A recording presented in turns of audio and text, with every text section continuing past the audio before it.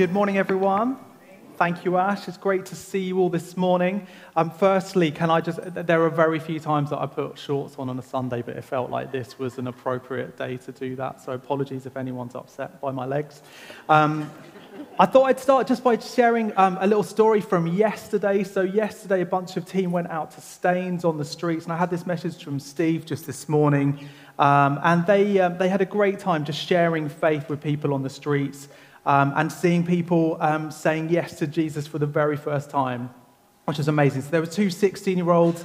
They heard the good news of the gospel for the very first time and opened their hearts to Jesus in that moment, which is just amazing, isn't it? Another youth they got chatting to said he'd grown up as a Christian, but he'd never received the Holy Spirit. So the team then prayed for him. He received the Holy Spirit for the first time on the streets yesterday in Staines. So good. And we love that. And so if you're like, oh man, I want to grow in this kind of area, I want to be more brave in sharing my faith even, I just encourage you, we'll do more of these events. We'd love to kind of, invite you to be a part of that. It's just great. And Steve Barkley is just such a great trainer and encourager. So good. So we'd love to invite you to be a part of that the next time we do that. So, has anyone been watching Wimbledon this week, these last couple of weeks? A few people. I personally, I love the quirks of Wimbledon, yeah? So the green grassy courts, which look like nothing else you see any other tennis match around the world. You've got the strawberries and cream, which are like, I don't know, you practically have to remortgage your house to be able to buy them at Wimbledon, I think. The all-white outfits, sorry to people who work for Wimbledon in the congregation right now, the all-white outfits and the rules. I mean, tennis has so many rules, doesn't it? You've got in, out, first serve, second serve, net, code violations, racket abuse, and don't get me started on the point system. Who came up with the point system for tennis?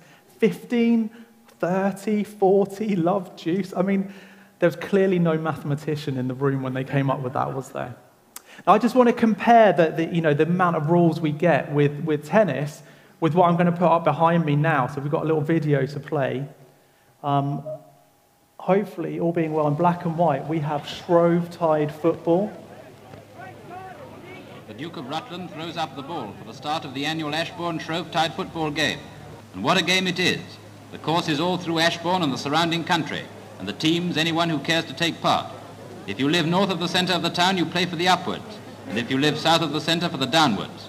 The goals are 2 mills, about 4 miles apart, and to get there you can use any means you like, including all-in wrestling and other gentlemanly behaviour. And there are no referees, linesmen or managers looking for big transfer fees. That's a goal. This is the game for the football pool promoters. At least they do know who's playing who more than a day beforehand. There we go. So that is Shrovetide football. The only similarity to normal football is there are 2 goals, and there's 1 ball and 2 goals. Sorry, but those goals are 3 miles apart with a river in between, and they play for 2 whole days. So that's each Shrove Tuesday and Ash Wednesday each year. And the only rules in the game are to keep the ball out of the churchyards and the cemetery.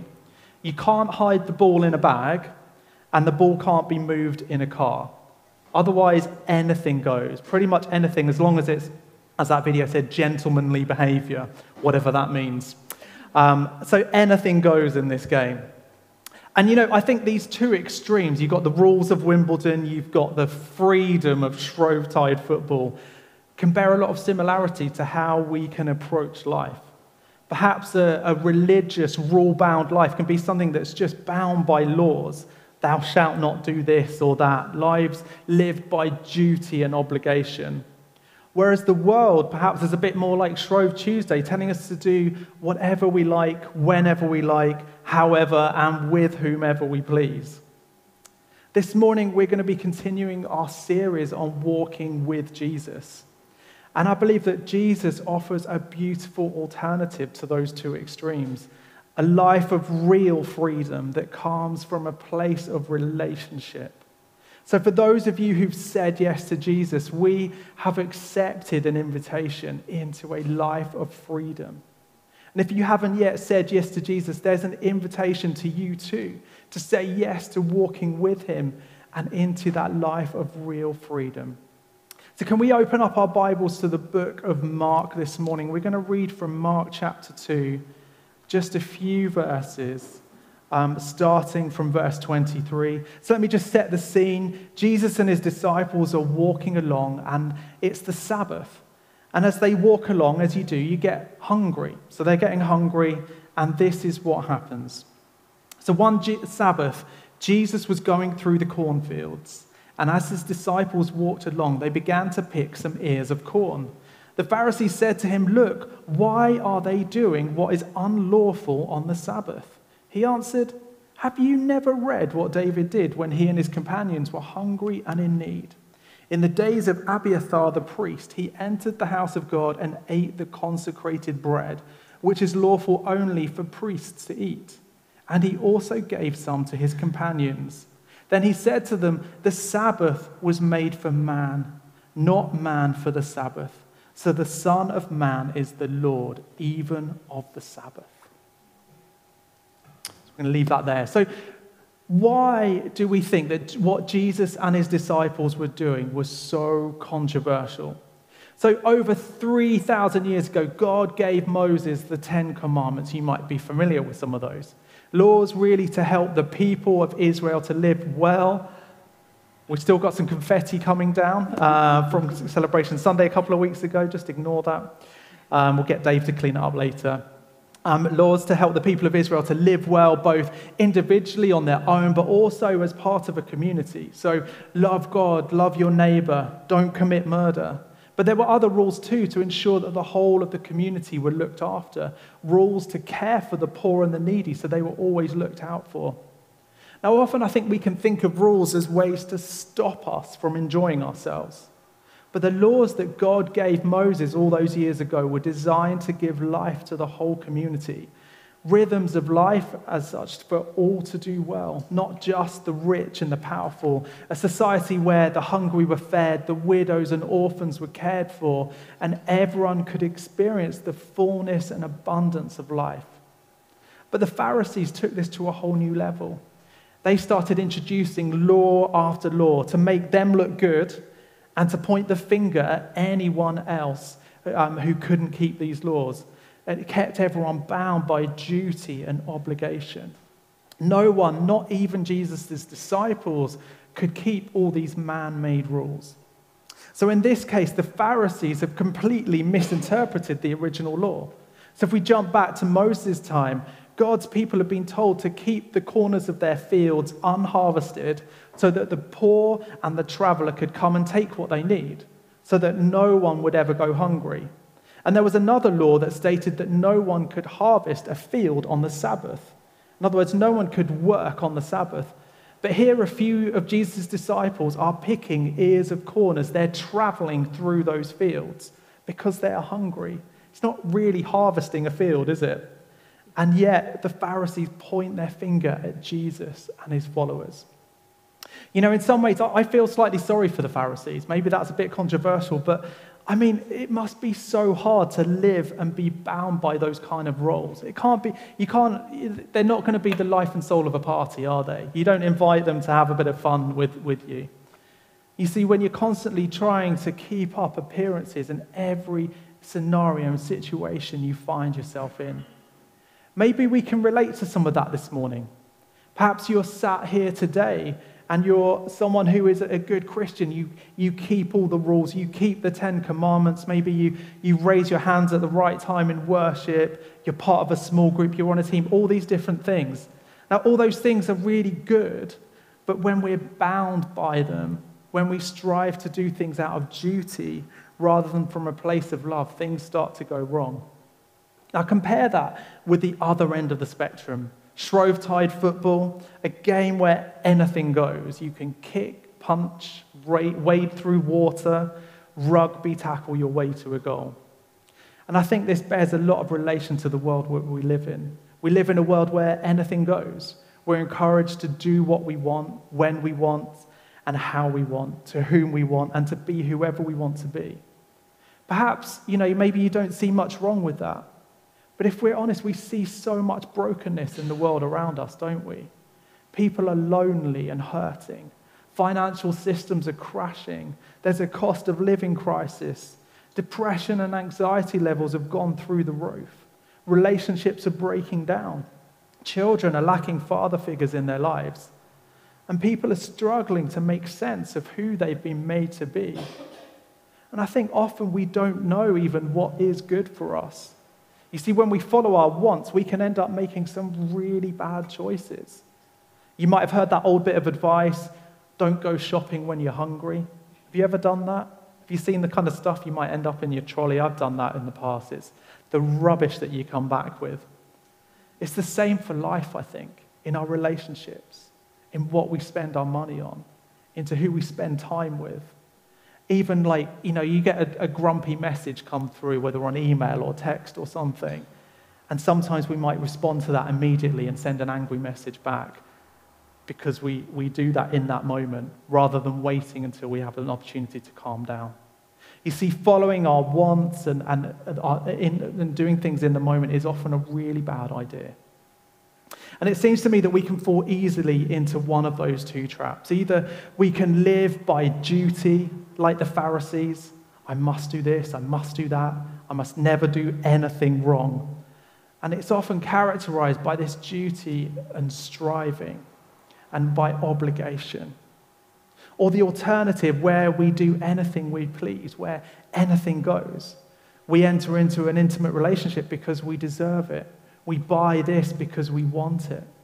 We come along to church when we feel like it, so long as nothing better comes up that morning. So how might we recognize in our own lives that perhaps we're stuck in either of these two extremes?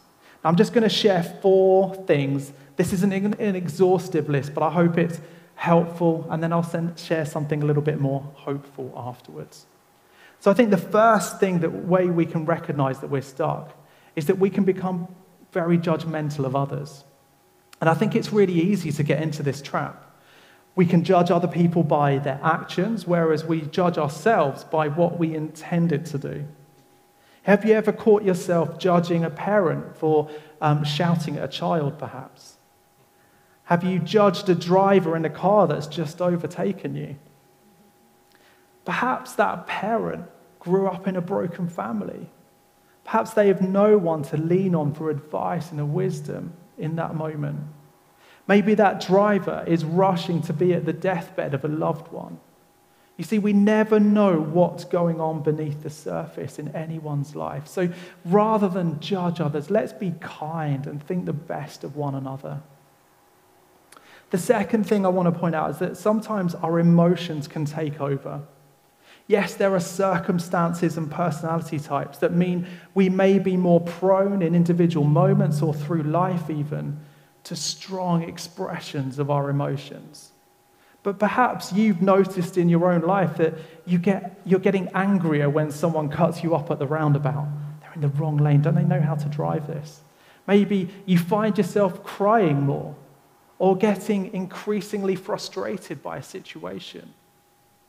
Now, I'm not suggesting we freeze up and stop expressing ourselves, but we need to be aware of unhealthy emotions that take us over and stopping us living life to the full. The third thing I want to pull out is that we can be drawn to unhealthy habits and relationships. You know, when we're stuck, we can often find ourselves drawn to people and practices that suck the life out of us. Often from a place of duty, we can be drawn to people that reinforce our need to do the right thing, but often for the wrong reasons. I don't know if you remember the story of Mary and Martha in the Gospels. When Jesus comes to visit, Martha is rushing around, cleaning, cooking, getting everything ready, whereas Mary is just simply sat at Jesus' feet. And Martha becomes quite resentful, doesn't she? Now, many of us, me included, find it really hard just to sit at Jesus' feet. You know, there's a time, though, for both of those things. But many of us need to free ourselves from duty and obligation in order that we can sit at the feet of Jesus. Now, contrast that with the other extreme. if we live from a place that is completely free from duty, where we do as we choose, we can find ourselves drawn to people that encourage us to make unhealthy decisions and choices. You know, someone still needed to make sure there was food and hospitality in that story of Mary and Martha. And if Martha hadn't done anything, then there wouldn't have been any food or anything for everyone to eat. So we make right choices in the right moments. And the final warning I want to pull out is to avoid, often we can find ourselves avoiding healthy habits and relationships. In complete contrast to what I just said, we can find ourselves avoiding the kind of relationships and practices that actually draw us closer to the feet of Jesus. Out of duty, we find ourselves listening to voices of people who do us harm in the long run, telling us to do things out of duty or because of what we're meant to do. And by contrast, out of extreme freedom, we can find ourselves avoiding being around the very people who love us and want the best for us. We ignore the wise voices in our lives and listen to those who tell us to do as we please, when and how we want. So those are 4 warnings of living a life either bound by duty or with a lack of it. But how can we experience more freedom in our life? That's what we're particularly pressing into today. And the simple answer is the Sunday school answer. It's Jesus. The answer is Jesus. Jesus tells us in Matthew 5 that he didn't come to abolish the law, but rather to fulfill the law. And then we read these amazing verses in the book of Luke here. So Jesus goes back to his hometown synagogue just after he's baptized.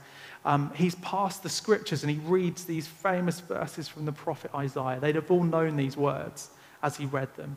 And it says, "The Spirit of the Lord is on me because he has appointed me to proclaim good news to the poor. He has sent me to proclaim freedom for the prisoners." And it goes on. You see, Jesus invites each one of us into a life of freedom. So how can we experience more of that freedom? So firstly, walking with Jesus. The only way that we can get free from the strongholds and chains in our life is through Jesus himself. We can try to rely on ourselves and do things in our own strength, but Jesus says, "I will set you free." Jesus is the only one who can do that. And the verses in Scripture just really point to that kind of idea of a master releasing a slave. In other words, only the master has the power to do that. So in John 8, Jesus says, "If you hold to my teaching, you really are my disciples. Then you will know the truth, and the truth will set you free." So if we know Jesus, we know truth. And it's his truth that will set us free. Freedom brings life. Free from that obligation and duty.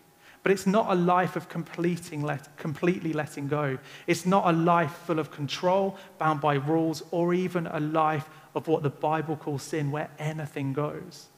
In the world, we see a distortion. We're encouraged to make up our own truth. But we can only know truth by knowing Jesus. See, whilst we can't establish or control truth, we can be held by that truth. Jesus says, "Know me and I will set you free." That's an incredible promise. When we live life with him and for him, when we imitate him, that is freedom. Free to be the people that God has made us to be, each of us made uniquely in the image of God. So wonder what limits us. What is the thing that is stopping us from being all that we can be made to be? The second thing I want to pull out is that we need to develop healthy rhythms. We need to cultivate time, like the disciples, to walk with Jesus day by day, not just each Sunday, but as we go through our week in worship. Take time to put him first and to enter into his presence. If you play an instrument, why don't you use it to worship? If you don't, stick worship music on at home, in the car, on your headphones. Take time to enter into the presence of God day by day. Engage with the Bible. Start your day in God's word. There's so many ways to engage with that, whether on your phone, on paper Bible, you can listen to it. Just start somewhere. Maybe start with the gospel. Maybe you've done Bible in a year. That's a really helpful thing to do. There's also an app called Lectio 360. I'd love to point you towards some of these. And there's a good page on our website, riversidevineyard.com/resources. If you just go to the resources page, there's a whole bunch of stuff there. But I want to encourage you, what step can you take today? Perhaps you only ever read the Bible when you're here on a Sunday. Why not try to read a bit during the week? If you read your Bible every few days, why not start to read your Bible each day, maybe through one of those apps, or maybe there's a plan that you'd like to go through. Bible in 1 year is great. Lectio 365 is brilliant. And then if you read your Bible daily, why not spend more time in studying, in journaling, in grasping what's going on here and really spending time in the scriptures? So I want to encourage us all to take a step today. So read the Bible more and pray more. Start each day by inviting God into our day. Talk to him. Tell him what's going on. Thank him for a new day, for the breath in your lungs, a roof over your head. Invite him into whatever you are doing, work, rest, or play. And ask for opportunities to share his love with others. You see, being with Jesus, being in his presence is the most important thing that we do. And it's the most rewarding thing we'll ever do in our lives. And finally, if we want to experience more freedom in our life, we need to fix our eyes on Jesus, the Lord of the Sabbath. The passage we're looking at today focuses in on this story from the day of the Sabbath. But in fact, Jesus at the end of those verses says, he, the Son of Man, is the Lord of the Sabbath. In other words, he is above the law. It's so easy to neglect, but Sabbath and indeed rest are incredibly important for us. It's important that we learn how to rest well. And when we rest well, we become more spiritually alive. We get to recharge ourselves emotionally, spiritually, and physically. And we need to do that in ways that help us, maybe switching off our phones, sticking out of office messages on, prioritizing quality time with Jesus and with those that we love. So I just want to encourage us in that as well. But when we do all of this, when we slow down, when we create good rhythms, it helps us to acknowledge that Jesus is the Lord of the Sabbath. He's the Lord of our lives. We're saying that we're laying everything down for him. We're saying that we're not bound by duty or by work or by the world. We live in the freedom that only Jesus can bring and that Jesus has made possible for each one of us. We don't have to be bound by Pharisaical practices that tell us what we should do and shouldn't do. We're not bound by what the world tells us either. Instead, we fully lay everything down for the one who gave everything up for us. As we land, I just want to give us the opportunity to give our yes to Jesus. And I think for each one of us, whether we've been following him for decades or whether we're still trying to work this out, there's an invitation for each one of us to say yes to him, to say yes and into his life-giving freedom that he offers each one of us. Just want to encourage you, just where you are, just to close your eyes, maybe just bow your head, do anything that you can just to kind of switch off from what's around you. And I'm going to pray a prayer, and I'd love us all just to kind of make it our own. So you may just want to pray this in your heart with me.